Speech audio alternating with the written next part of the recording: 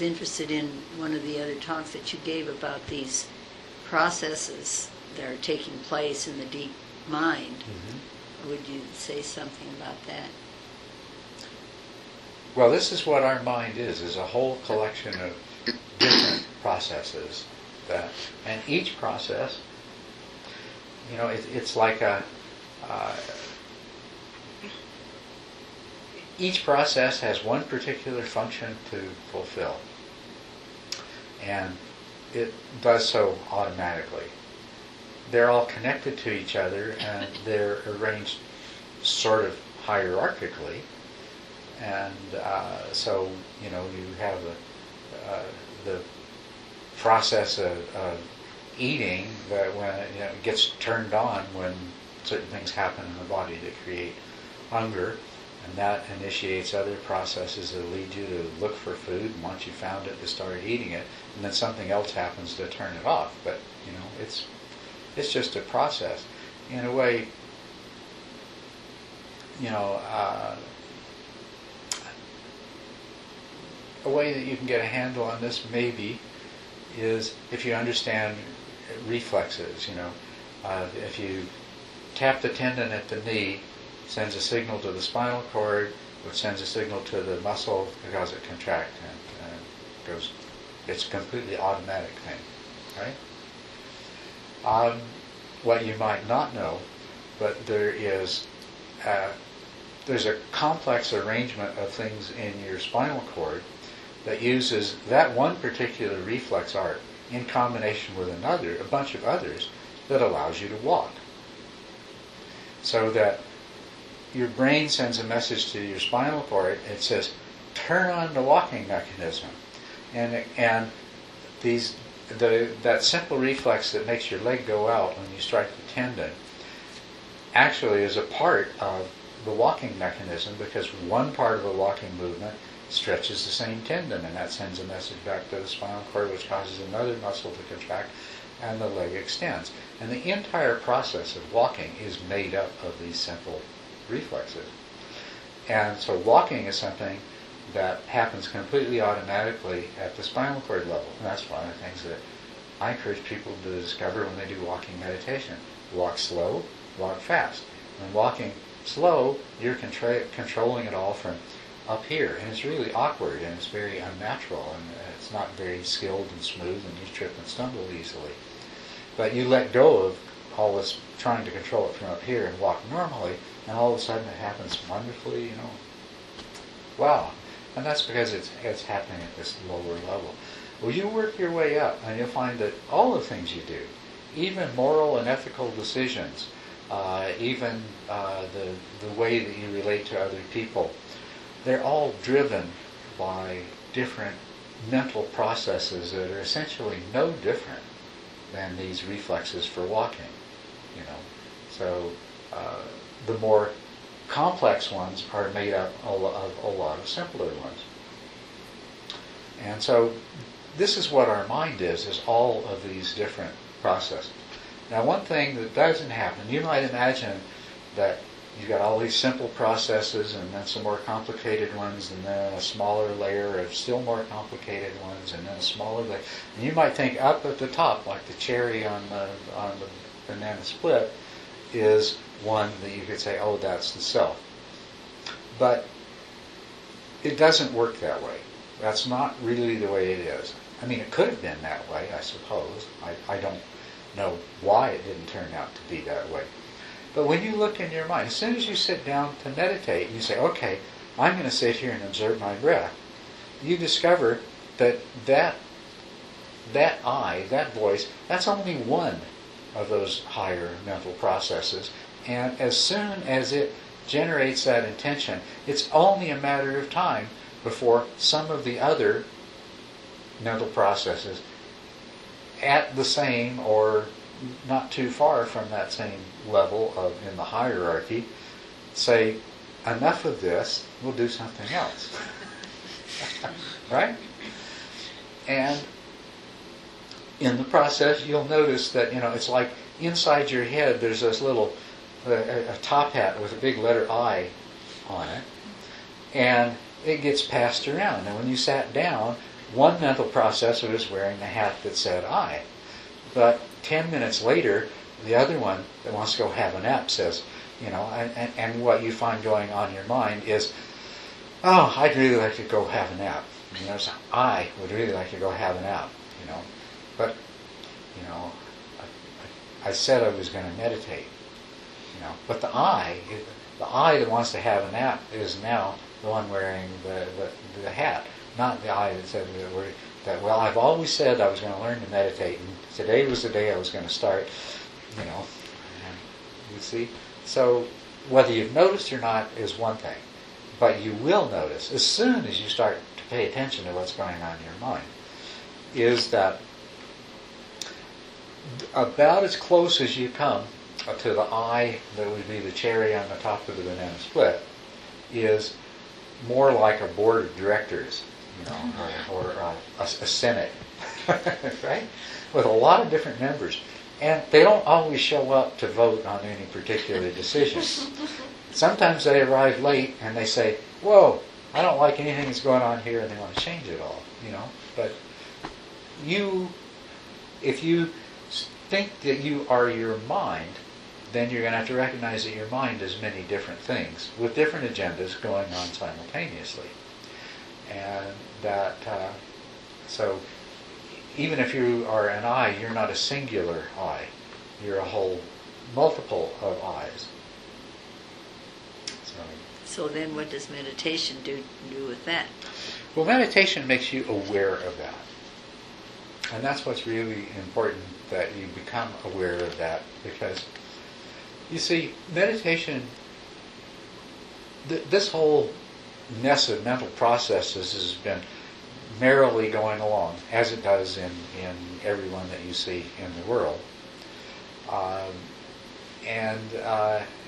It kind of works, but not that well. And the collective finds itself experiencing a lot of suffering. Now, what you really need to understand when you start looking into this is what is suffering and where does it come from. We start by saying, well, I suffer and it's the world's fault. Because I can clearly see that if the world was different, I wouldn't suffer anymore.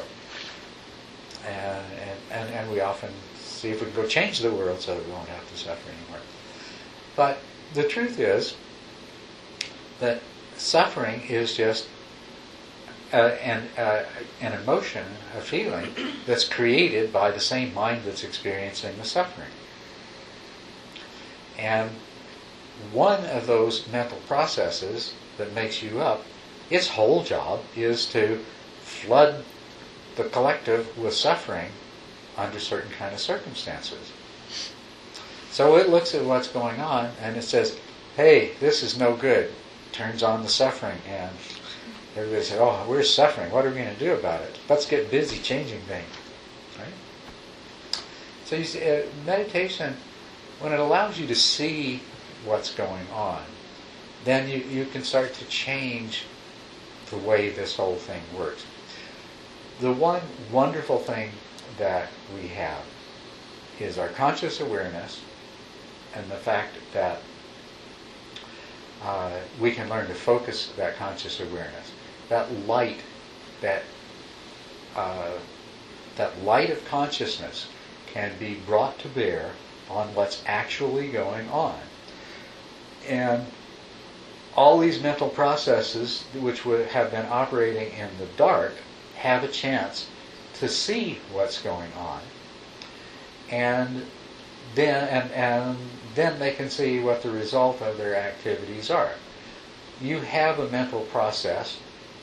You started off born with something which predisposed you in this direction, but then through your life you've reinforced it. It's a mental process that makes you disposed to anger. Just like you have another mental process that makes you predisposed to desire. And throughout your life, different situations have arisen, and this mental process, that is the anger-generating process, has flooded the whole system with feelings of anger, and then they've led to certain kinds of behaviors. Now this exists because it serves a kind of primitive function. But what we're doing through meditation and through cultivating mindfulness is we're bringing ourselves to a point where instead of this going along automatically, now when anger arises, first of all, we can see it in that way. We used to see it as, oh, I'm angry, which was the first mistake. And then the next thought that would come is, I'm angry because of her or him or this or that, right? That's the second thought. And then comes the thought, so I'm going to do this about it. You know, when we're little, we strike out or scream, and then as we get older, we find more sophisticated ways of responding out of that. All that we're doing different is focusing the light of mindful awareness on that. And if we can learn to remember, first of all, that if we've discovered and accepted and become at least to some degree convinced that maybe there's some truth in this idea that I am not the owner and the experiencer of the emotions that arises, then we can look at anger arising and say, oh, there's anger arising. And so in the next step, remember, first of all, we said, I am angry and it's his fault. Now let's say, oh, there's anger arising, and that's because I conditioned myself to become angry in these circumstances in the past. And then, instead of getting lost in the action of what you're going to do about or to that source of your anger, is that you see that, oh, being angry feels terrible. It doesn't feel good in my body. It doesn't feel good in my mind. It makes me do things that are not beneficial to myself or to others. It does not lead me closer to awakening and to liberation. And you don't need to get into a lot of analysis of it, because if you are mindful, those things are obvious. They are just dead, certain, unmistakable, wow, how could I have never really noticed that before, kind of obvious. And because these facts are being illuminated by conscious awareness, that part of your mind that has been flipping on the anger switch all these years picks up on that. It's got a new piece of information. It doesn't mean that it won't turn on the anger switch in the future, but if every time you do it, it's exposed to this mindful awareness, it's going to change the way that it functions. It's something very similar that happens when mindful awareness is present and the mind stops making its projections and you have an experience of the reality that lies behind appearances. Because that same conscious awareness of ultimate truth registers on the mind, and where it registers very particularly is in those mental functions that have always created the sense of I and created the sense of other as being real. And the difference is that after that, it's just not the same. There's still a sense of I, but it doesn't fool you in the same way. And there's still a sense of there being a world of others, but you're not fooled by it in the same way anymore. So mindful awareness is working in the same way and producing the same kind of change. You know, from the very first time you start to apply it to your experience in your life, as it does when you have that experience of stopping the mind's fabricating activity long enough to experience the reality that lies behind that. So it works in exactly the same way. It's not some new kind of magical thing that never was before. It's the same old stuff, you know, but it's happening in a new way and producing a completely different kind of result. And this is how the very same mind that is responsible for your illusions can become a mind that is possessed of wisdom. And then instead of acting out of compulsion, driven by craving, it becomes a mind that acts out of compassion and wisdom. But is there any one part of all those different processes that wants to put it all together and make it all work together so that you don't have all these? Well, that really is, that's what the concentration part of meditation is about. And that's something I think a lot of people have failed to understand. When we do concentration meditation, it develops through stages, and we find our concentration deepens more and more.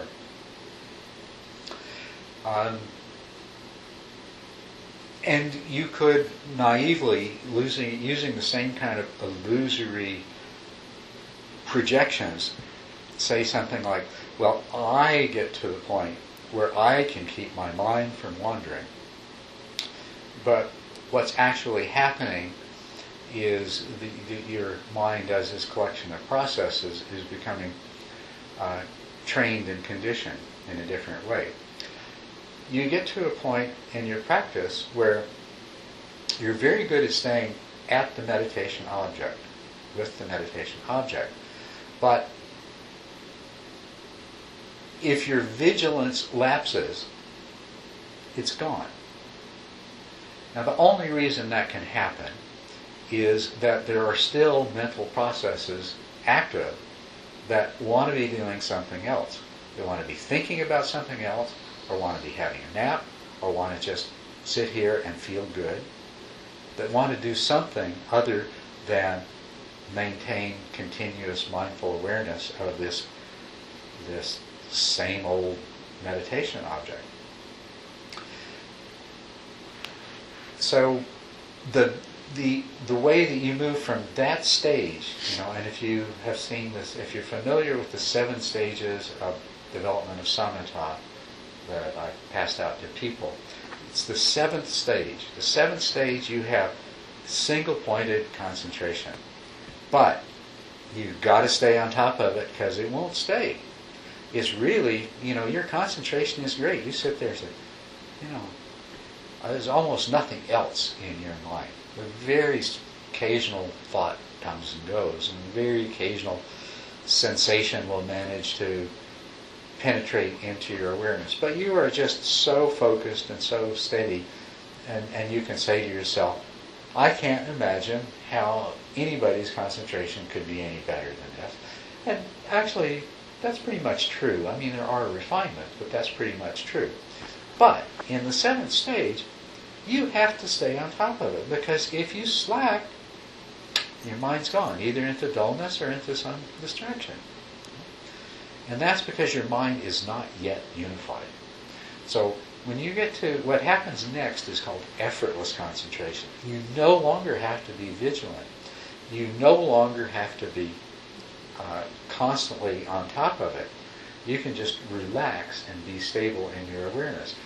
That change, that effortlessness, is due to the fact that all of these different things that make up your mind are now, they're now on target with the same project. They're not trying to make something different happen. That's why concentration becomes effortless. And another marvelous thing that happens in association with this unification of the mind is that a powerful sense of joy and happiness and even physical pleasure arises in association with it. Unification of mind, by eliminating the inner tension, produces a state of joy. And this is not just some thing that happens in meditation. People experience it when they become totally involved in some kind of activity. They are joyfully engaged, and every part of their mind is into that same thing. That's called a state of flow modern psychological terms. And there are books about it, and there is one particular psychologist called Csikszentmihalyi who's done a lot of research on the flow state. And the descriptions of the flow state are exactly, you take them out of context. You take the description out of context, and you show it to somebody and say, oh, I recognize that. The person's describing piti in samatha practice. No, they're describing what happens to them when they're doing brain surgery, or when they're playing golf, or when they're doing something else that happens to put them into this state. That's what happens when the mind unifies. Concentration becomes effortless because now there aren't different parts of the mind trying to go different places. But it's still many different processes. I mean, you haven't changed the ultimate reality. You haven't created a self out of all these different parts. They're still different parts. But they're all functioning in harmony now. They're all in sync. They're all cooperating rather than each one struggling for, well, I want things to go my way. This is more important than this silly sitting there looking at the breath. Let's do this more important thing.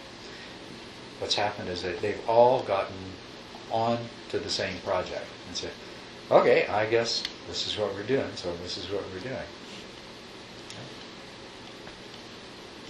But that mind, when you have that kind of mind though, when you have a unified mind, if you think about how well you can understand when you focus your ununified mind on things, imagine how well you can see and understand things when you focus a unified mind on things. The other thing about a unified mind is it doesn't need to focus. The wonderful thing about reaching this particular stage in samatha, which you achieved through practicing on a single object, called single-pointed attention. But once you got there, you don't need to be single-pointed anymore. Now you can just expand the awareness, because by letting go of an object, your mind's not going to, go 16 different directions at once and be trying to multitask. You can just open up the awareness, and all the different mental processes at once are saying, like they all got their arms over each other's shoulders, and they're saying, "Yep, let's watch what happens." And that's wonderful. That's the basis for the Mahamudra practice. When you have an open, space-like attention, and then you can just let whatever arises arise, and the whole collective of consciousness observes it, and it observes it with the power of the unified mind. And it sees, oh, yep, there's that arising and passing away. Oh, and there's that arising and passing away. Oh, and look at what it's like in between one thing arising and passing away and the other thing passing. It all starts to become clear. And in that particular meditation, you see a lot of the nature of the mind. The emptiness of appearances becomes really obvious, because now you see that each of these appearances is like a wave rising on the surface of the ocean and disappearing back into it. And you become really aware of the ocean, because before all you saw was the waves. But now, anyway. So the unification of the mind is a very important part of this practice, and it's how we get to where we need to be and where we want to be. Thank you. You're welcome.